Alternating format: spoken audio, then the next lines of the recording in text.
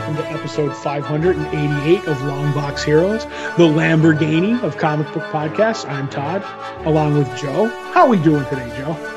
I'm going to get a desk topper that's completely made of pillows, so all of my movements are not picked up by the microphone. I think you should just get a nice mat of marshmallow, and then, you know, when you've eaten all the marshmallow, the show's over. Oh, okay. Every week I have to get a new one? Yes. It's just okay. And figure out how much marshmallow you need for the right amount of time. And you're like, okay, that's the right amount of marshmallow. And as soon as you take that last bite, it's like, you know, don't be a faucet, be a drain. Yeah. That's like, we're in the middle of something up. We got to end the show. I'm out of marshmallow. That's right. And by the way, using my catchphrase, the show's not over. It's not a short show, Joe. Now, would it count if instead of marshmallow, it was like a bed of, like, say, circus peanuts? They're disgusting, but yes, you could use those. Aren't they just like marshmallow with like orange dye number 3 or something in them?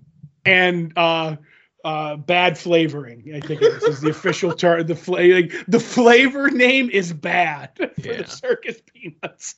Do we have any extra bad flavor around here? I'll still eat a circus peanut over those dehydrated marshmallows they give you in cereal. Oh, no. I'll take those. But I will take the circus peanut over the candy corn. Now, see, I'll take the candy corn over the I'll take the... There's a lot of big name candy. We're going to write... Remember we did the gummy rankings a few months ago on After Dark? Yes, peach rings still have a place in my heart, Joe. That's right. Next week we're gonna I'm gonna have you compile a list of different candies. This is a teaser. That's how we get people to tune into After Dark if they don't. Right. You're gonna get a list of popular candies, right? Mm-hmm. And I say candies, I mean any candy. Okay. Right. And I'm gonna tell you if I prefer candy corn over them. Any type of candy. Anything. All right. I'll tell you like off the rip. Candy corn or Reese's Peanut Butter Cup, Reese's Peanut Butter Cup wins. Right. Because you're not a monster. I'm a monster, but I'm not that much of a monster. Right. You're a monster, but you're not a monster. Correct. Right. But and this is a tease. Candy corn or Milky Way? I'm going candy corn. Whoa. Wow. I don't know if I want to do this episode. It might be the end of the show. And we bought all those previews. So, hey, what do we got on the show here today? In news, Marvel is going to be printing an omnibus of a character they may want to fold into the Marvel universe. CGC teams up with George Perez for a signing. Conventions, we have. Digital sales. What we read last week, and I don't want to give up the ghost too early, but one book has a great premise and one just a terrible take. You'll figure out which one is which. So we have The Human Target 3 and Timeless 1. A fresh start to what we're looking forward to this week. The Roker Dynasty begins again. Also, no longer do we have the Clone Saga and Jonah Hex for Todd and Joe Have Issues. We have the Silver Standard of Rogues Galleries tournament, which we'll get to and explain. Also, at the end, I don't believe we have any art attacks, so we will have spoiler-filled talk of the first episode of the Book of Boba Fett, and Joe rang in the New Year the right way, because we're going to talk about Doctor Who New Year's Eve Day special. New Year's Day special. I'm going to give you a preview of my notes on those two things. Okay. Boba Fett, I have written down 37 minutes. Doctor Who, I have 58 minutes at a frowny face. Oh, because it wasn't longer, Joe? Oh, my God. All right. Enough of your shenanigans. I don't want to say spoiler, but it might be for a thing. I don't know. It was announced this week that Marvel is going to finally publish the entire Miracle Man omnibus. Mm-hmm. Granted, not that one issue that never came out, or maybe that one issue is going to come out in this. And I wonder that we don't know. Mm-hmm. But obviously, when Marvel purchased Marvel Man / Miracle Man, all those years ago, everyone was kind of waiting with bated breath of what they were going to do with it, and they never did nothing with it. And now it's solicited to come out September of this year. And actually, it looks like that issue 22 is not in there, but there are a bunch of like other like weirdo appearances and stuff. Do you mean 25? Oh, 25. My apologies. Right, because all the Miracle Men up to 24 came out. 25 was the one that was solicited, but never came out. And I wonder how many years ago that was. But anyway. It was 29 to 31 years ago, somewhere. Yes, somewhere in there. But this, and again, it looks like a weird collection. Of course, it's like 1 to 18, 20 to 21. Then the second series of 1, 3, 6 to 16. The special from number 1, something called A1 number 1, and then the one thing that Marvel did 8 years ago where they did like an annual. Right. And I've never read Miracle Man other than a couple of Neil Gaiman issues later, so I'm kind of thinking about maybe getting this. I don't know. I want to see what that missing issue is, if it was like a fill-in or something like that, and like because then maybe I wouldn't want it if it's important. But I do like the fact that like because he pulled his name off the issues to Alan Moore, you know what I mean? That I think the way they're going to give people credit is going to be like, oh, Gaiman, Toddleben, Davis. I'm trying to think like all the other names that are in the book, and then and Moore, More, but that sounds a lot like Moore, so they still are crediting him as far as I'm concerned. Yeah. So I don't know. Yeah, it'll be interesting to see how that works out with paying or crediting or anything. Alan Moore, who is, you know, the person I would assume is most closely associated with this character. Mm-hmm. And, you know, I guess Marvel took their sweet time in getting this out. There must be a reason why they're doing it, right? Could be. Maybe they got the rights worked out. Who knows? Yeah, maybe. So that's interesting that they're finally getting around to that. Todd also mentioned at the beginning of the show, we had mentioned this a couple weeks ago, of course, and this almost went over into the grading on you section. But it was announced that George Perez for 2022 has announced his final like signing events and stuff. Right. Yeah. He was just at a convention this past weekend. And he has partnered up with CGC to do a private signing sort of thing where it's going to have like a George Perez signature series header on the top of the stuff. And it's going to, you have to have it in by the end of this month. Right. Like it's I guess they call it, the official term is the label that goes at the top of the, you know, the sealed up book, which, you know, they've done a few, like they did like some Spider-Man ones for Spider-Man books, blah blah blah. And like I thought they were cool depending on the art and stuff like that. That wasn't my bag. But the fact that like they're using a George Perez drawing of George Perez, like all of it I'm really cool with, because this is the one time that I would really like to see CGC kind of step up and just be like, if they don't give all the, like, obviously George Perez gets a cut of the money. Yeah. You know what I mean? But I would like to see the CGC say, we're either going to give our cut to George Perez or take their cut and give it to cancer research. You know what I mean? Something like that. And I understand signing and grading is a business, but I'd like to either one. See it all go to George and his family, or for research. That's the way I look at it anyway. It's something. Right. But to tell you the truth, Joe, if I could send anything in to get signed, I would download a picture of Dan the Man Lee with Mr. Lopez. What was his name again? George Lopez, I believe. Oh, no, wait. It was George Perez. So I do like the fact that on Dan Lee's page, he had mistaken or written down wrong that it was George Lopez with that great comedy show. I understand, but it was actually George Perez. How many should I put you down for if I order them, Joe? So, do you think Dan the Man Lee is cognitive or aware enough, or have his handlers like smartened him up enough to like enough comic book information to be dangerous? I think it was just a harmless autocorrect. You think so? And he hits, listen, you show some respect. This is Dan the Man Lee we're talking about. Uh-huh. It was an innocent mistake. That's all. It's the first one he's ever made. It's the last one he'll ever make. Yeah. And obviously what you said, like, we don't know what CGC is doing with their cut of the money. Yeah. One would certainly hope that they're going to take a little less of the VIG. Mm-hmm. They're only charging $75 per item.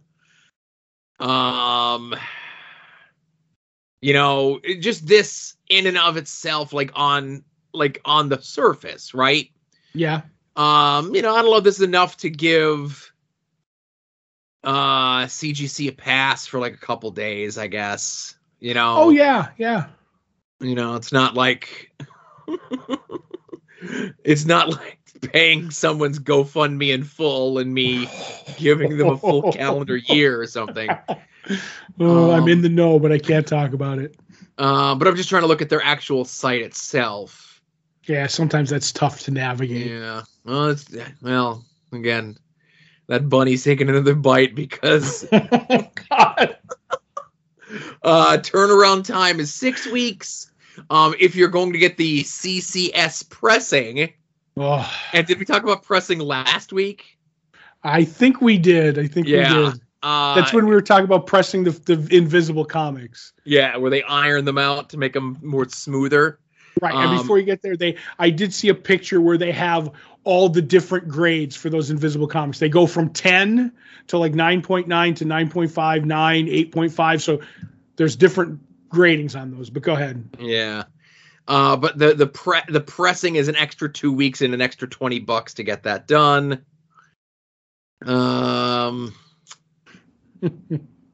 Yeah, I don't know. I'd have to go see the problem is any George Perez stuff that I have, I would not want to say that it's beaten up by any stretch of the imagination, but they're definitely well-loved and well-read comic books, right? Right. And I'm not really a huge signature guy. Like, I'm more of a Mark Pick guy. I am, and I have my Mark Pick with him, so I'm happy. Yeah. I do think, because I remember I met him when I got that picture taken. I got a doodle in my sketchbook. That was part of the deal. You got a couple signatures and some prints he got. And I'm trying to remember what I ended up getting signed from him, because I was like, oh, if I'm getting free signatures, I'll get book signed. I think I got a Crisis on Infinite Earth 8 signed because of Barry Allen dying in it. Gotcha. That's what I went for. But if I was going to do something new and I wanted to invest, because that's what CGC is for, I have a high grade, like on CGC, first appearance of Deathstroke. That would be the book that I would invest in if I was going to do it. I don't even know what it's worth. Probably nothing. I think I have. Remember Heroes Return? Mm-hmm. And you remember those, like, the regular covers and the Starburst covers for those return books? Yes. I think I have I got it through Dynamic Forces, just because like the price was like really, really good at the time, and I had like a couple extra bucks. It was signed by George Perez, and it was the Avengers #1 Starburst cover. Okay. And I think I have that, and I think that's the only thing. And I've probably never read that one, but I know like the other one that has like the big giant gatefold cover is like completely like a well-loved comic. Right. Well, maybe you should get that pressed. Yeah. I don't think they're getting gravy stains pressed out of it, is all I'm saying. I do love my Perez and gravy. Yeah. So yeah, I don't know. That's good on CGC for doing something nice. Hopefully, a lot of other companies come through for George Perez, and hopefully George Perez hangs in there a lot longer than he and the doctors and everyone else think he's gonna, Yep. Hear. So, new year, new conventions have started up. the former Wizard World cons have been folded in. We probably did this story months and months ago with Fan Expo. Fan Expo New Orleans this weekend is taking over whatever the Wizard World New Orleans was going to be. And I will say the positive to this is, in the past, the Wizard World conventions were kind of, maybe, sort of, I don't want to say shunned, but definitely not given the same press as a lot of other conventions, because it would always be like the same block of celebrity guests at all of them, and little to no comic book type folks. Yep, it was the Walking Dead convention. And yeah. I mean, Doctor Who and other Star Wars, but yeah. But like every once in a while, they're like, oh, this year's thing is we have Michael J. Fox, Christopher Lee, and Leah Thompson together, you know? Yeah, they'd have those specific group photos that you'd be able to get. Yeah, so, but with them now, the old Wizard conventions being folded into Fan Expo cons, there is actually a bigger comic book presence at these shows. Mm-hmm. Not to say that you don't have the typical media guests. At this one, William Shatner, of course, Michael Rooker, and then because they're doing Clerks 3, Kevin Smith, Jason Mewes, Jeff Anderson, Brian O'Halloran, and the guy who played, what was the character from Clerks 2 that nobody likes? Oh, the kid who liked the GoBots? Yes. I don't know, but I know who you mean. I think he was in like one other movie since Clerks 2, so like he's been sitting by the phone finally waiting for that call for Clerks 3. So let him make his convention money. Todd and I'll stay home with our Navy SEALs scam, you know. Opportunity, my apologies. But on the comic book side of things, Tony Harris is going to be there, Doc Shaner is going to be there, Larry Stroman's going to be there, Mark Russell's going to be there, and there's like a ton of other folks there. So that's a positive. That's a thing that I missed, because like in the olden days of the Wizard conventions, they'd have just as many, if not more, comic book type folks. So I'm glad that they're kind of back into the fold with these conventions. Yep. And if you're in the greater New Orleans area and you got nothing to do this weekend, and you could play it safe, I guess, give it a try. I don't know how much longer we'll be doing convention news, but fingers crossed across the entire world, Right. You can also check out Soon to Be Named Network at soontobenamednetwork.com, soontobenamednetwork.tumblr.com. All the shows in the network, all of our friends that have podcasts, anytime those shows go live, obviously you can subscribe to the individual feeds, or you could just get everything in one stop, and that's soontobenamednetwork.com. Whether it be this show, Longbox Heroes After Dark, At Odds with Wrestling, We Need Wrestling, Puzzle Warriors 3, Profane Arguments, Hitting My Music, new episode coming out this week. David interviews close personal friend Hollow Wicked, and that's a real fun interview. Porch Talk, Wings on Wings, and Final Wrestling places on hiatus. I don't know. Perfect time to fill in the slot on the schedule with an NFL football podcast. That is true. I'm just saying. You got nothing to do, right? No, just watch one game and I'm good. You can also check out some friends of the show and the stuff that they're up to. Kevin Hellion's Mass Library website. He put some reviews up of some other indie books and some weird like blind box thing of DC Comics that he got at Ollie's this week. Rick Williams, The Chop Shop, all those glow-in-the-dark and resin sci-fi, fantasy, and wrestling figures that he does.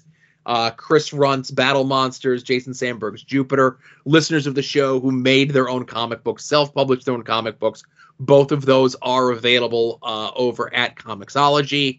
You can check out our comic book shop, Comics on the Green. If you don't have a comic book shop in your area, or you don't have a good comic book shop in your area, let our comic book shop be your comic book shop.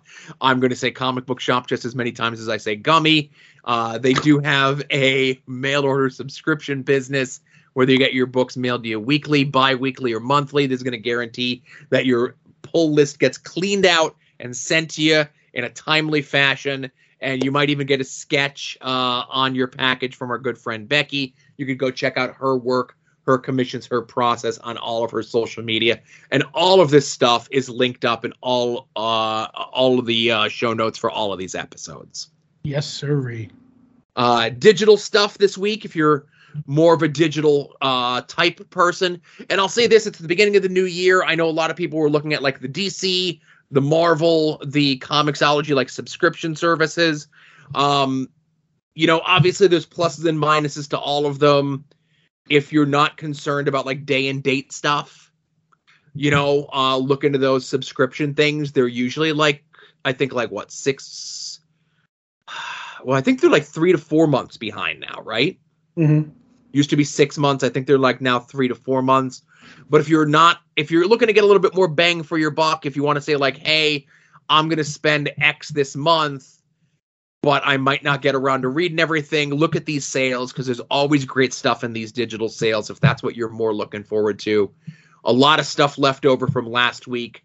IDW, Dynamite, Boom, Valiant, Abstract, Dark Horse is all having like line-wide holiday, whatever, like non-focused sales. So there's tons of stuff that you can get from them. Dark Horse still having their Matt Kindt sale. Titan having their Blacklist sale. Image having a sale on Spawn comics. Dark Horse having a sale on Joshua Williams and stuff. I know Todd is and has been a fan of his run on The Flash. Williamson just took over Batman, so I don't know if that first issue of Batman is in there, but if you want to get a taste for some of his stuff, you can definitely check that out, especially since DC typically doesn't drop the price on their books digitally like most of the other companies do, so this is your best opportunity to get some of those books at a lower price. And Marvel is having a Dan Slott related sale, where it's the books of Dan Slott, and that does cover quite a bit. And anytime a Dan Slott sale comes up, I'm always going to tell you, always going to tell you to get Superior Spider-Man.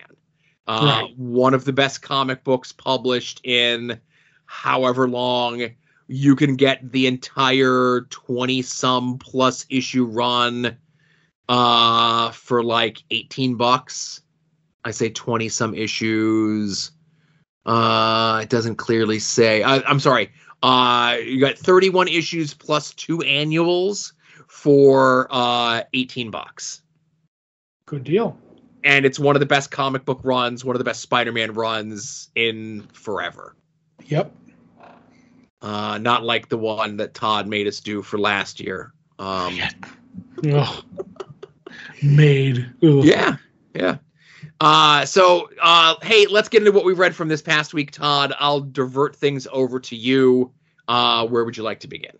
I'm going to start with the book I was looking forward to most, which is The Human Target, number 3 by Tom King and Greg Smallwood.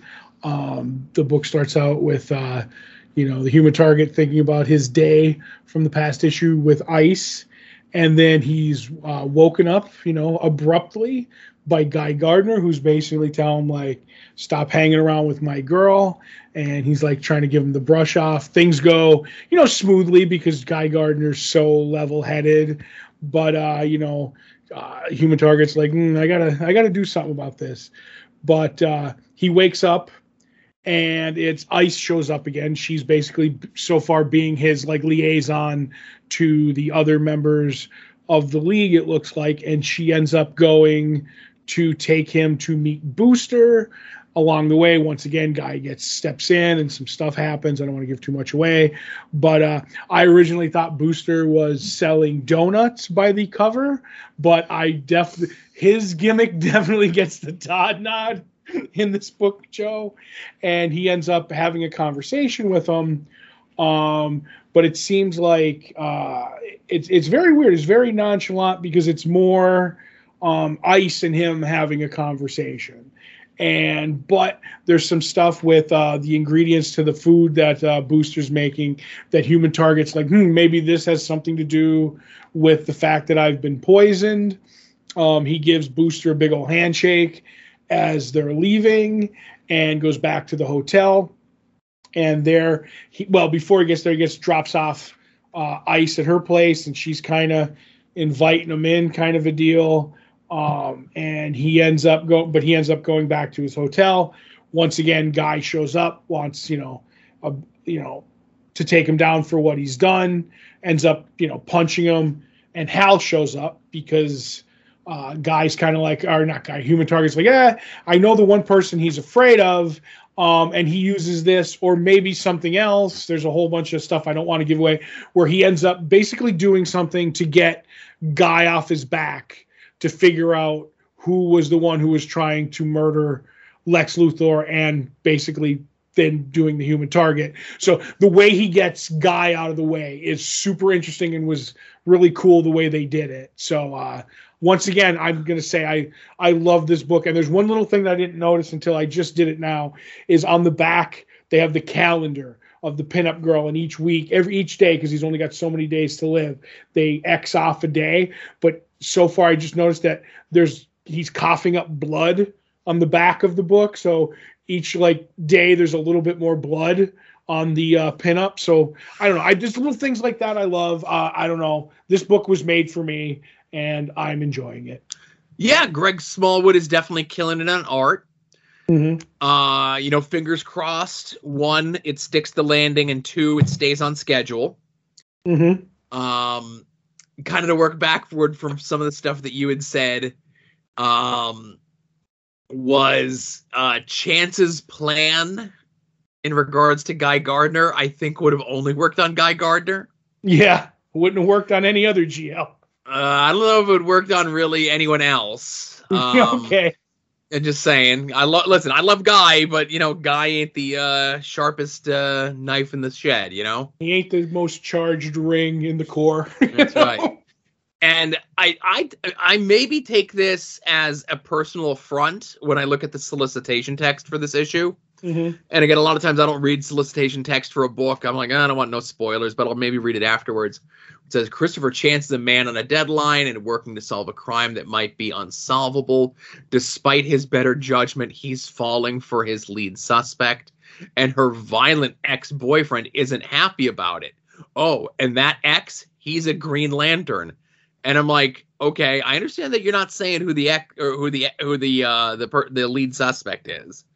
But if you're talking about DC Comics and you're talking about Ice, if it ain't fire, it's Guy Gardner. Right. And I understand you got to fill a word quota in some of these solicitations. And maybe I take it for granted that everyone who reads comic books just don't know that right off the top of their head. Like, Batman's origin, Spider-Man's origin, and Guy Gardner's lineage, right? Yeah. These are the top 3 things that everyone knows. Mm-hmm. But like I always say, just real quick on Guy Gardner, I know so much about him that his second appearance is in GL 87. Whatever it is, it's the first appearance of John Stewart. And me and a couple other people say, that's not the first appearance of John Stewart. That's the second appearance of Guy Gardner. Oh. That's why that book's worth money. And I'll say this, it's interesting. I didn't really get, I got the feel that Ice would have been a recurring character, but I didn't get the feeling from issue 2 that she would be the co-lead, I guess. Right. No, I get what you mean. Yeah. I do want, if and when Blue and Gold ever finishes up, I'd be okay with an ongoing series of just Booster's Adventures at the Bagel Shop. Oh, did you know his bagels aren't pre-toasted, Joe? That's the thing that makes them good. And the other thing is, obviously, I feel as though the secret investor is a red herring. Mm-hmm. I think it's just going to amount to nothing. Ice kind of says it's it's very clear it's Ted Kord.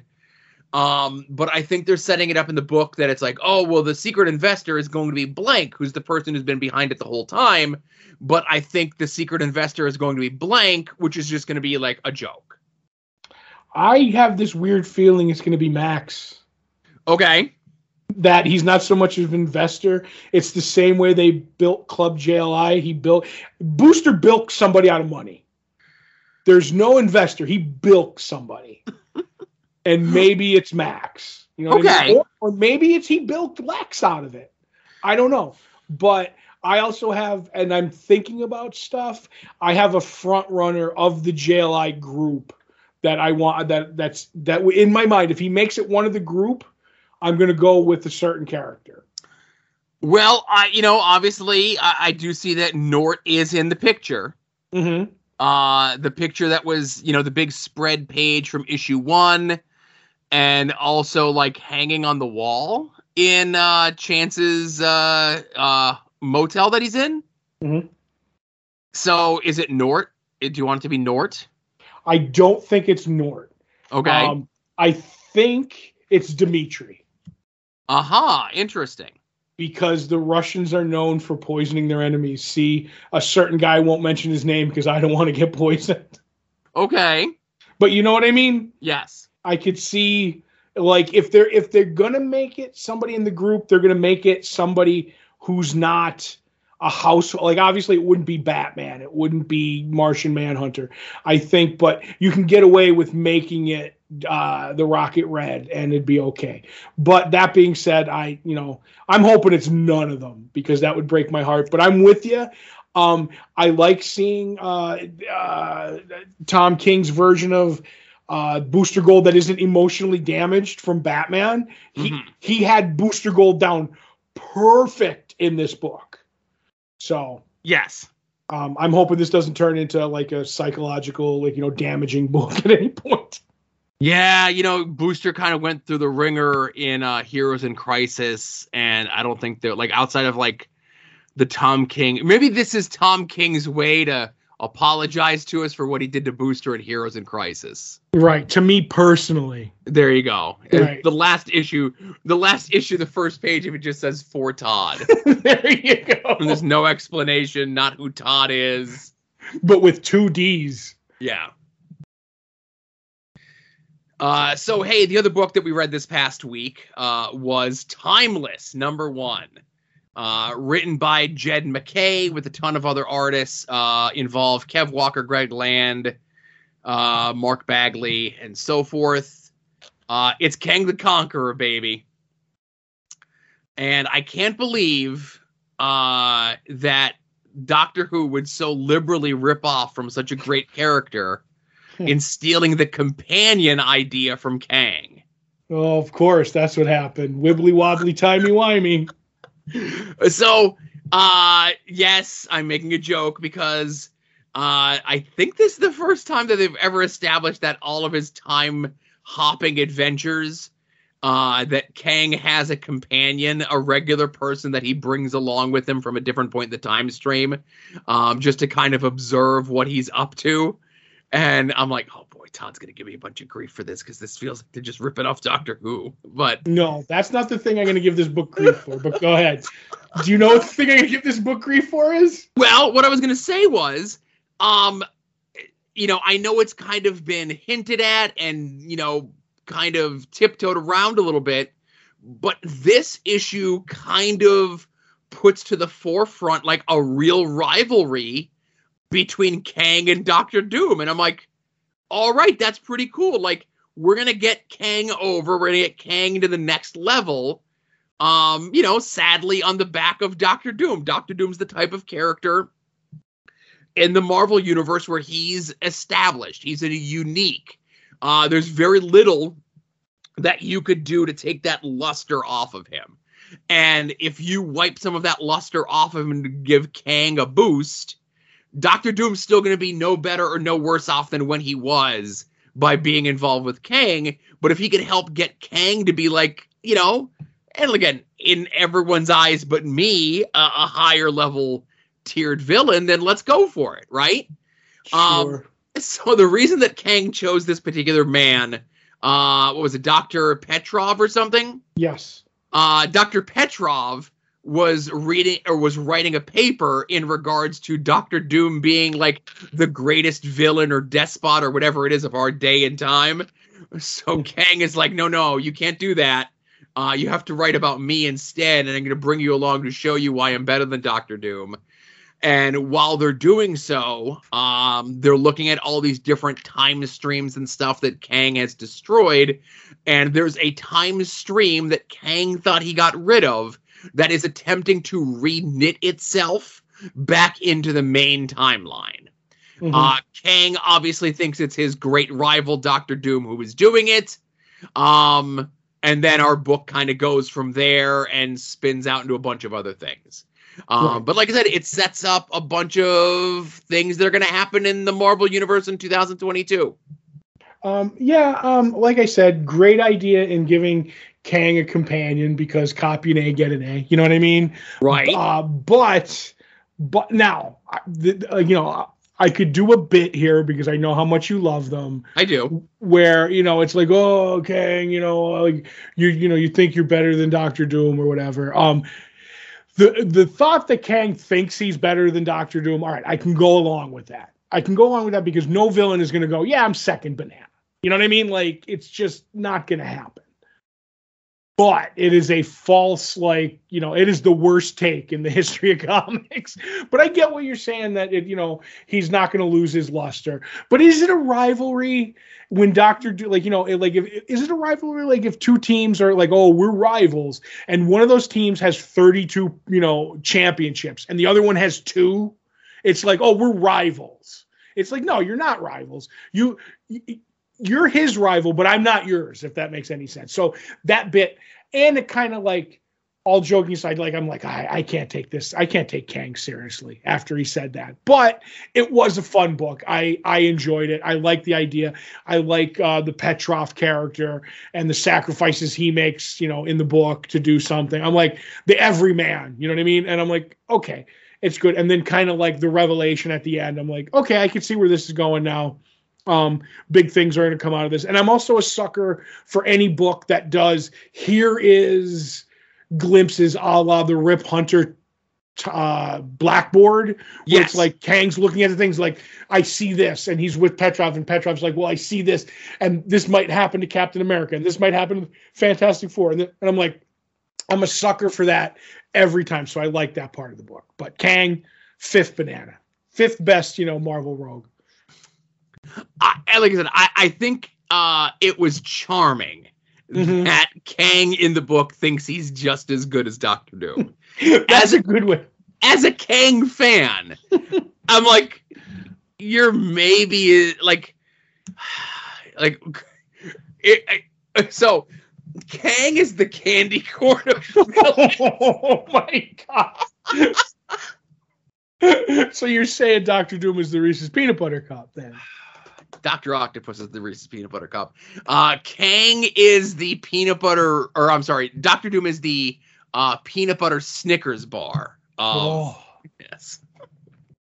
Still good, but not the OG, not the original, not the end all be all, You need help, son. But I like this. I thought Kev Walker's art was awesome in this. It definitely was. It was beautiful, and like I'm a Mark Bagley fan, and I'm a whatever when it comes to Greg Land, but like when it was alternating between the other art, I'm like, oh, bring Kev Walker back. But there was like another thing that was teased at the end of the book that may tie into something that we discussed in the news. And CGC? No, yes.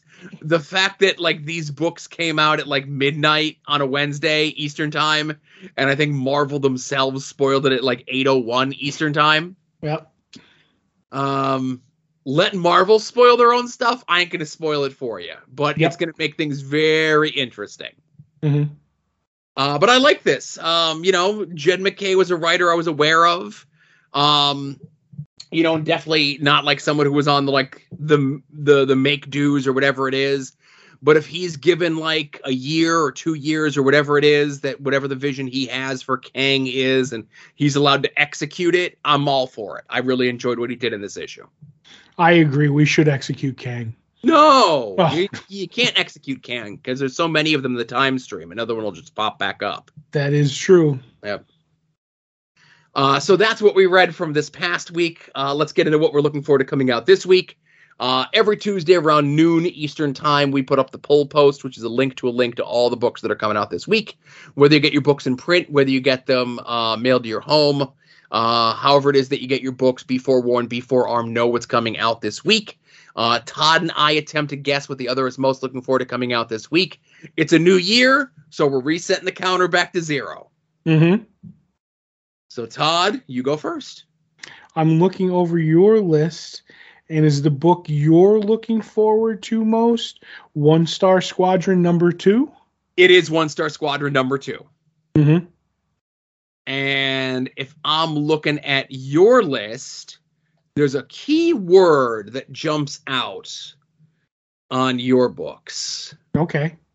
But I don't know if it would be something that you would be, and again, I wouldn't say ready to, but you know what? I'll take the shot. I'll take the, we'll play the odds. Is the book you're most looking forward to coming out this week Wastelanders Doom #1? It is not. Okay. Even though I'm a Doom guy, it is also. Yeah. I see Dr. Doom's name. I assume it's him. Right, One Star Squadron #2. This Wastelander Doom book is Old Man Logan's. They're milking that till the end. Like that's been rebooted again. Even though we've had those Old Man Logan and Old Man Hawkeye and Old Man Star-Lord things. I guess it's a fresh start in the Old Man Logan universe again, and they're doing one shots. And I'm like, Doom's in it. I'm buying it because it's his name. I don't know if it's the real Doom because in Old Man Logan there was a fake Doom. Just buying it to try it. But I really enjoyed that One Star Squadron last month. Yeah, and I'll be honest with you, that was going to be my pick because I know we both kind of gushed over it a little bit, but, I got tricked by Doom, hey. Right, maybe if it was Doom Prime then, but you know what I'm saying? If it is Doom Prime, will we come back and re-record this episode so that I was right? Sure, we could do that, but all the marshmallow will have been gone by then. That's true. Or circus peanuts, so. All right, so let's go ahead and update the rankings. Now I lie for 51 more weeks, and the dynasty begins. I had my fingers crossed behind my back when I said I would forfeit. See? Yep. It's been a long night.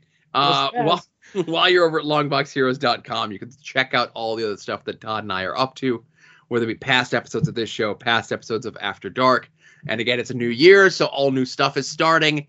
In the place if Todd and Joe have issues, we're not looking to read anything else, but we are doing something new. We are going to have a tournament to determine the silver standard of Rogues Galleries. As everyone in comic books knows, The Flash has the greatest Rogues Gallery in all of comic books. Todd feels that Batman has the greatest Rogues Gallery. I feel that Spider-Man has the greatest Rogues Gallery. Over the calendar year 2022, we're going to be doing a tournament pitting the different members of the respective Rogues Galleries against each other. And we're going to let you, the fans, vote. Now, the idea is that we decided to pick like the worst of the worst. Because I figure you're only as good as your worst villain, your worst rogue. And when I run the gamut of all my terrible Spider-Man villains and one of them comes out on top, we can officially determine that Spider-Man has the second best Rogues Gallery all of comics. And of course, Todd is feeling the same way about his Batman rogues. Yes? Yes, sirree. Now, we're not going to reveal the first round of the tournament. We're going to kind of piecemeal it out to you. But when we get to the second round and everything is kind of determined and all the players are out there, we'll put the brackets up on the website so you can kind of see along and make your picks from there. And we will, there'll be a post about it on the website. And in there will be a link to the Twitter, Longbox Heroes, where you can vote on the poll for who made the best case of which villain is the worst. We're going to each make our case. You make your determination, and you vote for who you think is the worst for whatever reason you think it's the worst. So why don't you kick things off here, Todd? All right. So my choice was Kite Man for this bracket. He's known as Charles Chuck Brown, Kite Man, a la Charlie Brown, the kite eating tree. So right there, we're in good territory right there. But his gimmick is he wears a kite and he can fly and he does kite like aerial based crimes because he's Kite Man. And he fought Batman. And I reread the first issue that he shows up in, and he, ends up stealing stuff from a guy, his rubies, with a remote control kite. And then he ends up being, followed by Batman back to his base. And he has kite gimmicks. And Batman turns the table on him by using Kite Man's own, and listen, and I say this, and I mean this 100%, his flashbulb kite, because obviously everybody should have one. And he uses that to blind Kite Man's henchmen. And then he uses Kite Man's own, and once again, not making this up, kite net to capture them all. And Kite Man leaves in a kite plane that he has, because of course, is it a plane? Is it a kite? I don't know. And Batman hunts him down in one of his own kites and then puts him in jail. And he puts Kite Man's kite plane on the wall of his trophies, which I think you should just throw that right in the bat furnace if it was up to me. And, not a very good villain, man. Just if your gimmick is kites, oh, I don't know. I don't know what to tell you, Joe. So I will say the one thing that you're the most lucky about in regards to all of this is that since this is the clean show, I can't swear. Right. Because I think if I had the power of swears on my side, I would win every week. Right. Because my pick this week is the Demogoblin. Now, Right. Todd, we sit here and you've joked and said, oh, all of Spider-Man's villains are just animals, right? You've got the Lizard. You've got the Rhino. You've got, all these other people. And none of them are really, to you, worth, an all get out, right? Mm-hmm. But then you got your people that are like, oh, it's not an animal, or it's like an animal, but instead of being like an animal, it's the lady version of the animal. Or it's not Green Goblin, it's like his son, or it's someone else, right? So here's how deep this one goes, Todd, okay? Mm-hmm. So you got the Green Goblin, right? Norman Osborn. You got Harry Osborn, his son. Makes sense. Legacy. You got legacy hero. Why not a legacy villain? Okay. Hobgoblin was a guy who found Norman's stuff, which is clearly green and purple. And for some reason, we're led to believe that Norman was working on this other orange and yellow character, right? And that becomes Hobgoblin, okay? So we're already kind of like multiplicity in this, okay? Right. So then, in the Inferno crossover, not even a Spider-Man crossover, okay? Mm-hmm. In the Inferno crossover, Jason Macendale, who was the Hobgoblin at the time, makes a deal with the demon to get more powers. But obviously the crux of this is he becomes more demon-like in appearance, in that it's no longer a costume. He's now become an actual Hobgoblin, okay? Right. Then in the early 90s, through some sort of magickery, he's able to excise the demon out of him, and then that demon becomes the Demogoblin, a separate villain in the Spider-Man universe. Okay. How much worse does it get than that? Well, I mean, I don't think that's bad at all, because I didn't want to give your character away. Could I have 1 second to talk about Demogoblin? Sure. Okay. So now, you're talking about how terrible Demogoblin is. Well, at least, compared to Kite Man here. So I'm looking over his little thing, and here's some of the powers. Like, of the two now, he's endowed with super strength, stamina, agility, reflexes, resistance to injury. He also has the magical ability to mentally control and levitate his one-man goblin glider composed of hellfire. And Kite Man, I have a kite. Like, you actually have some, like, cool powers. He could throw pumpkin bombs that he can create from magic that can have, like, smoke, and he has razor rangs. This guy has a child's toy. It's his gimmick. That is the worst of the two. I'm sorry.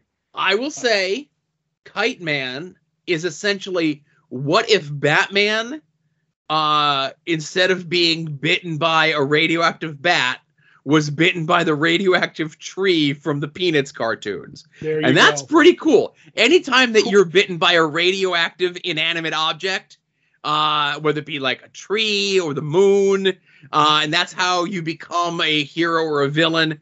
Pretty cool. He's got a unique look for a Bat villain. That all green onesie with a essentially a bike helmet, essentially. Safety first, so he's very conscious about that sort of thing. And I think where you're going to get bit in the end is in more recent years in the Tom King run of Batman. He made Kite Man cool. And in the end of that storyline, he still end up like the whole point in the I like that you brought up the modern thing is because during the what was it the war of jokes and riddles, the whole thing was he was created by the Riddler to make the Joker laugh again because he had lost his laugh, and even the Joker was like, "This guy is so pathetic, he's not even funny." And that when you can't even make the Joker laugh, who like is a laughing hyena, you're pretty pathetic. So, and wasn't your character like? Aren't you literally saying yours was bitten by a radioactive goblin? No. So what my guy is if you were able to somehow take the bite out of a guy and then turn the bite into a living, breathing villain, that's what my guy is, and that's pretty lame. The bite is cool. But when you take the bite out of the person and try to make the bite sentient, no go. Right. I don't know. I just think literally I have a kite. It's one of the most saddest things and pathetic things I've ever heard in my life. So, and you mentioned the Joker thing. I think the Joker's name might be ironic. I don't think he really laughs because it's funny, you know? You don't know. He's the Joker of Batman villains, so yeah. Well, as whatever the case Todd and I make, it's up to you, the listeners. We're going to put the poll up on Twitter. You vote. You vote for who you want to go on in this tournament. Like I said, I say vote for the Demogoblin. Pretty bottom of the barrel. We're like 5 copies removed from a top tier villain, period. Not even just a Spider-Man villain, just a villain, period. So Kite Man, like I said, they've made an attempt to make Kite Man cool, and I would argue to say that it worked. I defy you to have a writer who has a Demogoblin pitch in their back pocket. They all have a Demogoblin pitch in their back pocket, but because Sony owns Spider-Man, they won't let them use it. All right. They don't want to give that away for free, you know? That's right. Save that for the silver screen. We'll make the movie, and then we'll just keep pushing it back. Yes. So you be the listener. We'll give the results here on the show next week, and we'll give you the next round matchup. And again, no teasers, no spoilers for it, but it can be very difficult for Todd to make a good case for his character. Joe, Batman has the Silver Age, man. So different than Spider-Man. Silver Age. All right, I'm just saying it's going to be very different. I think we might see an all Spider-Man second round. Hopefully your guys that got a bye are super ready to go. You're carrying a lot of weight is all. Right. I'm telling you what picture you're using for Kite Man. That's all I got to say. I already have it picked out. Yeah, that's the modern one, isn't it? No, it's not. It's the old school one. Okay, fair enough. Because I figure you have control. You're gonna kind of like I know you. I know your type. You hang out with that Adam Van. I know what you're capable of. Don't paint me with that brush. How dare you? Here, let me see if I can. You doing the screen share? Yeah, I'm gonna screen share and show you here. It even says his name, just in case you didn't know. Right, Charlie Brown. No. Did you see? It didn't pop up. I don't. Perfect. There you go. It's perfect. That's the one I was gonna send. This ain't my first rodeo. All right. I don't know. I think you were gonna give me the slick clay man one. It was actually tougher to get I wanted a nice shot of how terrible the design and how 90s and bad the Demogoblin was. And when I looked, I'm like, this is. If I want my guy to win, I'm picking the lamest picture and the coolest picture for your guy. And I feel as though I've done so. God. All right. So, Todd, did we have any art attacks this week? We did not have any art attacks this week. All right. Well, mention longboxheroes.com. Of course, you can head over to our store You could purchase shirts and pins and stickers directly from me. I don't know. I just got like a PayPal system set up. That's how those sort of things work. You can sign up for our Patreon. It's the beginning of the new year. We did have a bunch of folks sign up over the weekend. We appreciate it. We will be recording Previewing the Past January 1992 this weekend. The $5 and up folks will be getting it this weekend. Everybody else will be getting the season finale of 6 Never Seen Movies, which was me watching The Matrix for the first time and discussing it. And we got a lot more coming up, of course, here for you in 2022. $1 a month, $5 a month. You get those same 2 bonus shows. The $5 folks just get them 2 weeks before everyone else. And the $5 folks also get After Dark 2 days before everyone else. So you can listen to these shows in the correct listening order. You could also help us out by making any and all of your purchases through our Amazon click-through banner at the top of the page. Does not cost you anything extra. Gives us a little bit of a kickback. I say the less money going to Jeff Bezos, the better. And I call it the thing that makes Todd happy at the end of the month. I should start saying the beginning of the month, because like the way that the things have to clear and everything, I just like saying at the end of the month, when Todd gets his cut of the money. Yeah. Some of the notable purchases through the click-through this past week include somebody purchased an Amazon $50 gift card. And if you're doing the gift card opportunity, then I doff my John Cena cap to you. Somebody also purchased the World Wrestling Entertainment Funko Pop of Asuka with green face paint, as well as the World Wrestling Entertainment Asuka Elite 87 action figure. Asuka's cool. Her designs are awesome. And, Bill McKenna puts a lot of time and effort in to make sure that all the deco hits are there. Nothing is sacrificed when it comes to an Asuka figure. Everyone else, maybe a different story. No, I get you. So I'm looking at our list. We covered all the football stuff on After Dark. Yep. Last week, next week's the end of the season, so we'll have a winner next week, I guess. I think you're the closest of like anybody on the network that has a show to winning, right? I believe so. Yeah, I think I looked at it today. I think you're 3rd place overall. I did not get the exact number, but I'm close, hopefully. Yeah. So good luck this weekend to both you and the Pigskin Pick'ems, and also you and your precious Raiders. And with that being said, let's get into some spoiler-filled talk of the Boba Fett show and the Doctor Who show. Sure. Well, you want to start with Boba Fett, because that was first? I'll start with Boba Fett, since that came out first, the new episode of that. We were always going to be like a week behind with those sort of things, you know? Right, yep. Just because they come out literally as we're done. Recording. Yeah. So this is a continuation of what we saw at the end of the most recent Mandalorian season. And this is a story that's told both in flashbacks and also in current day. The flashbacks are more so of how Boba Fett got out of the Sarlacc pit, being accosted by Jawas, being accosted by Sand People, having to deal with the Garindin, all those sort of things. All the while Boba Fett is in current day in his own, what do they call it? I wrote down back to tank, but they said back to pot, back to pod. A tank would be more upright, the pod, of course, being laid down. Right, I think the tank was what Luke was in Empire. Yes. This is a pod, yeah. So Boba Fett, is awoken out of his slumber because a bunch of people have shown up to pay tribute to the new crime lord of Tatooine since Jabba was killed at the end of Return of the Jedi. Top tier Star Wars character Bib Fortuna had taken over in Jabba's stead, and in the saddest moment in the Star Wars universe, when Bib Fortuna is killed off by Boba Fett, and Boba Fett takes over. Boba Fett is like, hey, man, I'm a guy of honor and valor. I'm going to do things differently. And, when you're a crime boss, that always works out very well for you. We get to see a lot of his interactions with the folks of Tatooine and how he is doing things so differently against the grain of the way that the Hutts and Bib Fortuna had done so.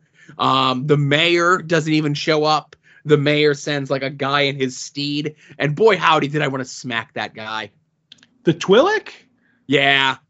Let me just say, of all the characters in this episode, I really liked the Twi'lek because he had such a smugness to him, because he shows up and he's like, because everybody's bringing tribute, and the mayor's like, and Boba's like, yeah, my tribute. And he's like, no, you misunderstand. You're supposed to give us the tribute. And Boba's like, I'm going to give you, a tribute. I'm going to let you leave here with your life. And I like that the guy doesn't even miss a beat. And he's like, that's very gracious of you. But don't expect another visit from the mayor. And I'm like, I love this sleazy guy. And since they never give his name, I'm just going to call him Bib Fortuna done right. Oh, how dare you. I just love the character. And I love the fact that Boba pardons the 2 Gamorrean guards who have been left around since Return of the Jedi. And I think those 2 Gamorrean guards are played by like MMA type people, as they should be. Yeah, I did like that bit. I did like that 8D8, the guy who used to run the droid torture chamber at Jabba's thing is still around. Mm-hmm. I'm a big fan of his. So, now, are we led to believe that this is supposed to be like the old school Mos Eisley Cantina? They do call it, the Sanctuary, I think? It's not, because they're not in Mos Eisley. They're in another town. That's right. But it's supposed to give you like the feels of that, Yes, it's like all the towns, because they showed a couple of the other Moses and like other things that all the towns are pretty much the same looking. Right. While Boba Fett and Fennec go there, they're like, oh, well, we'll take your helmets. And like, Boba Fett's like, well, you guys are going to be under my protection. Everything's fine. And then when they get their helmets back, Boba Fett's is filled with money. Mm-hmm. Obviously is this how a bribe works? I'm not really sure. Right. His helmet was a little shinier. Yes. And then as they leave, they're accosted by a bunch of folks that just brazenly in broad daylight decide to attack the new crime lord. And we get like a nice prolonged fight sequence that I thought was really cool, really exciting. And, obviously we're still getting the flashback bits. I like the current day stuff more than the flashback bits. I wish the flashback stuff wrapped up here. We do get a little bit of a part where the Sand People, the Tusken Raiders, grab Boba Fett and they're kind of treating him poorly. But because Boba Fett saves one of the Sand children, right, Tusken children, he's kind of accepted by them. So we're going to get a little bit more, and all of that's going to kind of intertwine, and I'm okay with that. I want more of the current day stuff as opposed to the flashback stuff. But I really like this.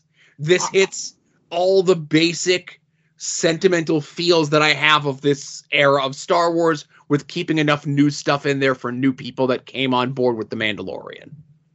I'm with you. I like the new stuff more. I think because I don't think there's much more you can do with the flashbacks.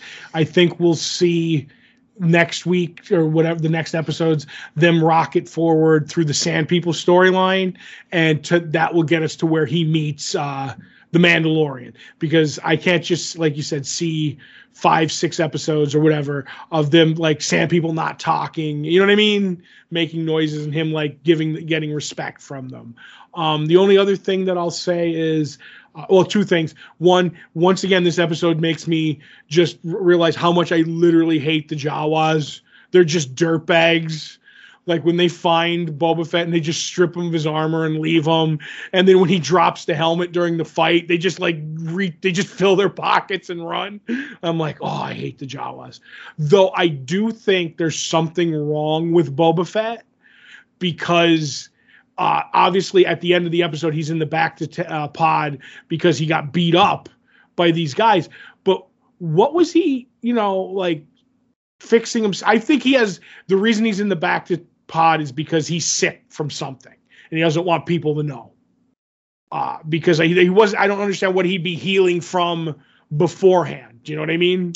Well, I think he's old, he's beaten up, and he's a clone. That is true. Maybe he's got clone degeneration. Todd, just when you thought you were done with clones. Oh. So I just think it's a lot of things. I think that obviously Boba Fett may have expended a lot more of himself than what he even expected. And, you know, I think we're going to get to a point where I'm not going to say that Boba Fett is... I don't think Boba Fett's going to die in this, but I definitely think Boba Fett is going to get to a point where he is no longer able to rule, and Fennec may become like Boba Fett in his stead. Right. Well, fair enough. While he needs to spend more time in the Bacta tanks. Right. He has to go see a trainer to figure out. Right. Right. Gotcha. And the mayor is the Jackal, but then there's somebody else. Anyway, right. You're the one who keeps bringing up the other Clone Saga. Well, I'm off the W word, so I'm on the clone word now. But I like this. This was, it was nice. It was light. It was fun. Mm-hmm. Even though they threw flashbacks into the prequels that don't exist. Give it a try. If you like Star Wars, if you liked all the other TV stuff that they did, I think you'll enjoy this. Right. Fair enough. So, Joe, you ready to talk about starting the year off right with the Eve of the Daleks? Yeah, I am. Oh, good. So basically, since the flux, the TARDIS has been like all busted up. So the doctor's like, oh, I need to reset it. So I have to like set it to its factory settings kind of a deal. But we don't want to be in here. So I'm going to take us to like this luxury like beach planet. And, we'll wait until it fixes itself, because if we're inside, we'll die. So she ends up setting it, and like we only have a few seconds. They run out. Because the TARDIS never takes the Doctor anywhere the Doctor wants to go. They end up in England during New Year's Eve, and they can't go back into the TARDIS. So while this is going on, I'm trying to think of the character's name. Sarah runs this self-storage company, or Elf Storage, because the S fell off. And every New Year's Eve, Nick comes in to put stuff in his storage unit because he's kind of sweet on Sarah, and he knows that she's going to be there because the one worker, who's Jeff, who's supposed to work New Year's Eve every year, lets her down so he can go see her. More on Jeff a little bit later. So while they're there, the Dalek comes in, ends up killing them all at certain points, and a la, a time loop, they end up becoming alive again. And so they go through this again and again, and each time they die, and the Doctor ends up realizing that each time they go through the time loop, or as Dan calls it, Groundhog Day, he's not wrong, she realizes we're losing 1 minute. And when we get to the final one, if anybody dies along the way, we won't be able to come back. So along the way, Sarah and Nick end up kind of like, she ends up belittling Nick, thinking he's like a good-hearted, weirdo, like you're doing all this stuff because he's bringing stuff from the year before that he's dated somebody, and he stores them in case they ever want it back. And she starts to think he's freaky because he comes to see her, and he's like very stalkery, even though he's not a stalker. I'll defend that till the day I die, just because he comes once every year to see a girl she likes because he's shy. I'm not going to go down that road. I'm not. But in the end, they end up finding Jeff's stash of stuff who's not working. It's all illegal stuff that Sarah had read off later that you can't store, which I found fun. He broke every rule. They end up using that stuff to trick the Daleks by giving him one fake time loop. They're like, we're going to do this, do everything differently, and then that'll fool them. In the end, they come and they end up blowing up the Daleks, getting away. And Sarah and Nick end up going off to see the world. But in this, Dan ends up talking to Yaz and saying, I could tell that you really love the Doctor. I know you have feelings for her. She's like, yeah, you love her. I've traveled to you for 4 years. You stared at that hologram. She's like, yeah, but it's kind of tough.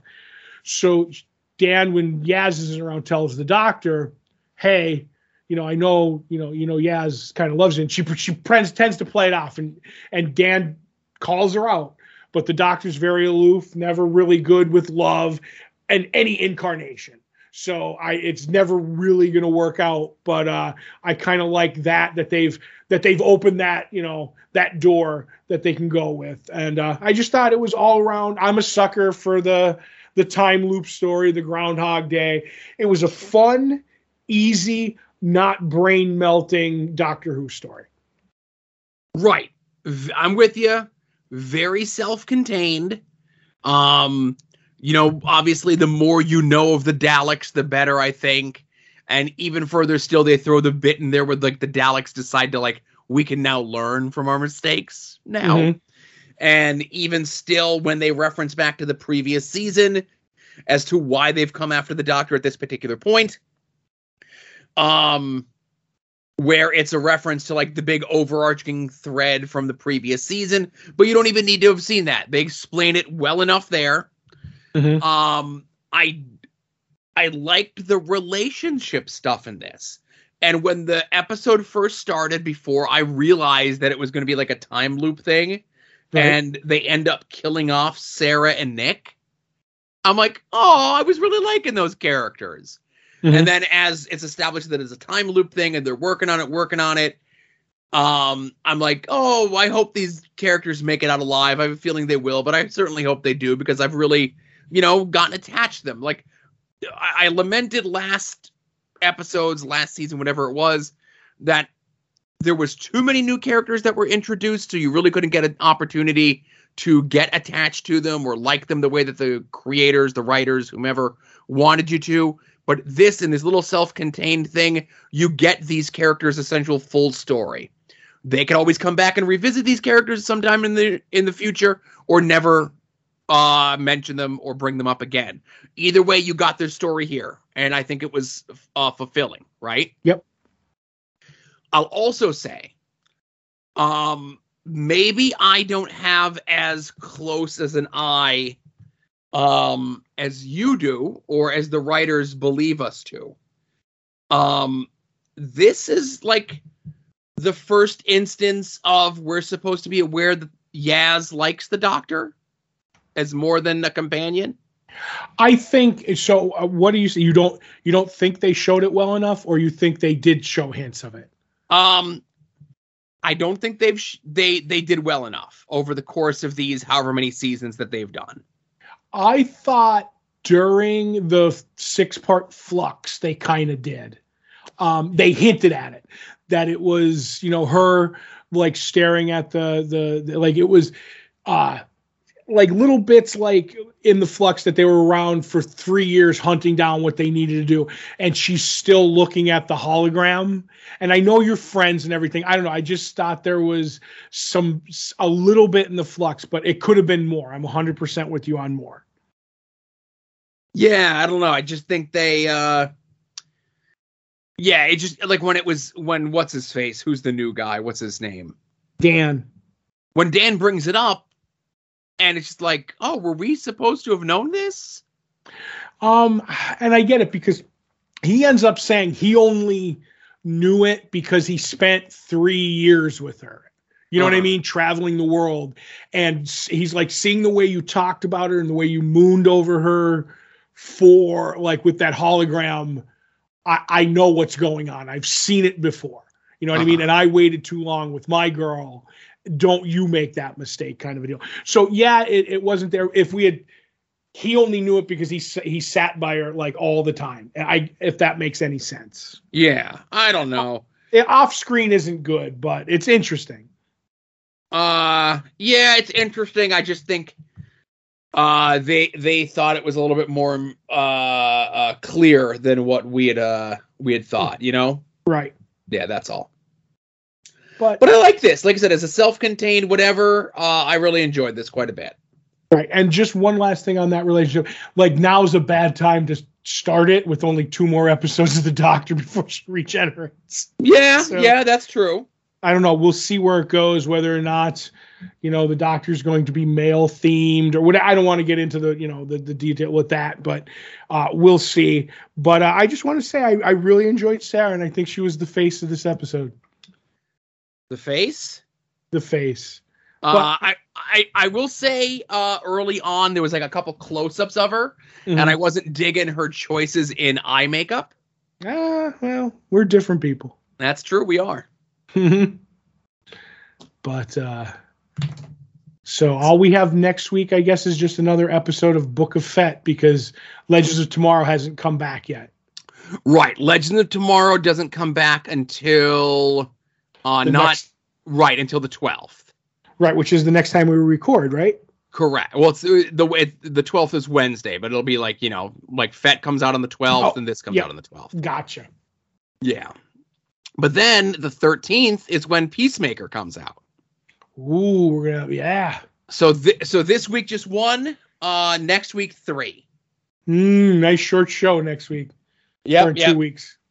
And I know there's other stuff that's starting. I think the Naomi series starts on CW. Mm-hmm. But unfortunately, we just have to make sacrifices and decisions. We can't watch everything that's out there. I'm definitely going to watch the first episode, and if it knocks my socks off, we'll talk about it on the show. But like I said, it's next week. You got Naomi, you got Legends of Tomorrow, you got Peacemaker all coming back, and there's only so many hours in the day, Right, but luckily they moved Morbius back, Joel. Right. So Morbius, again, gotten moved back from the end of January to the beginning of April due to, whatever's going on in the world these days. And a friend of mine, Kevin Marshall, I saw him before we started recording.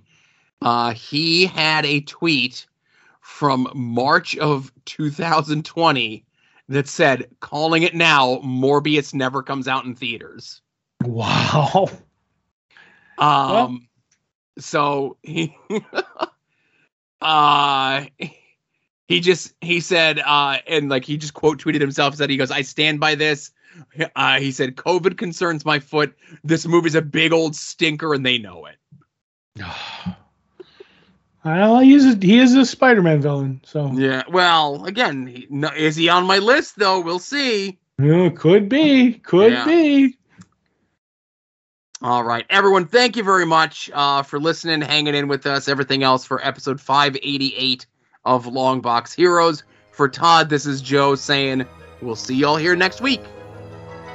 Remember, be a faucet, not a drain. Boop!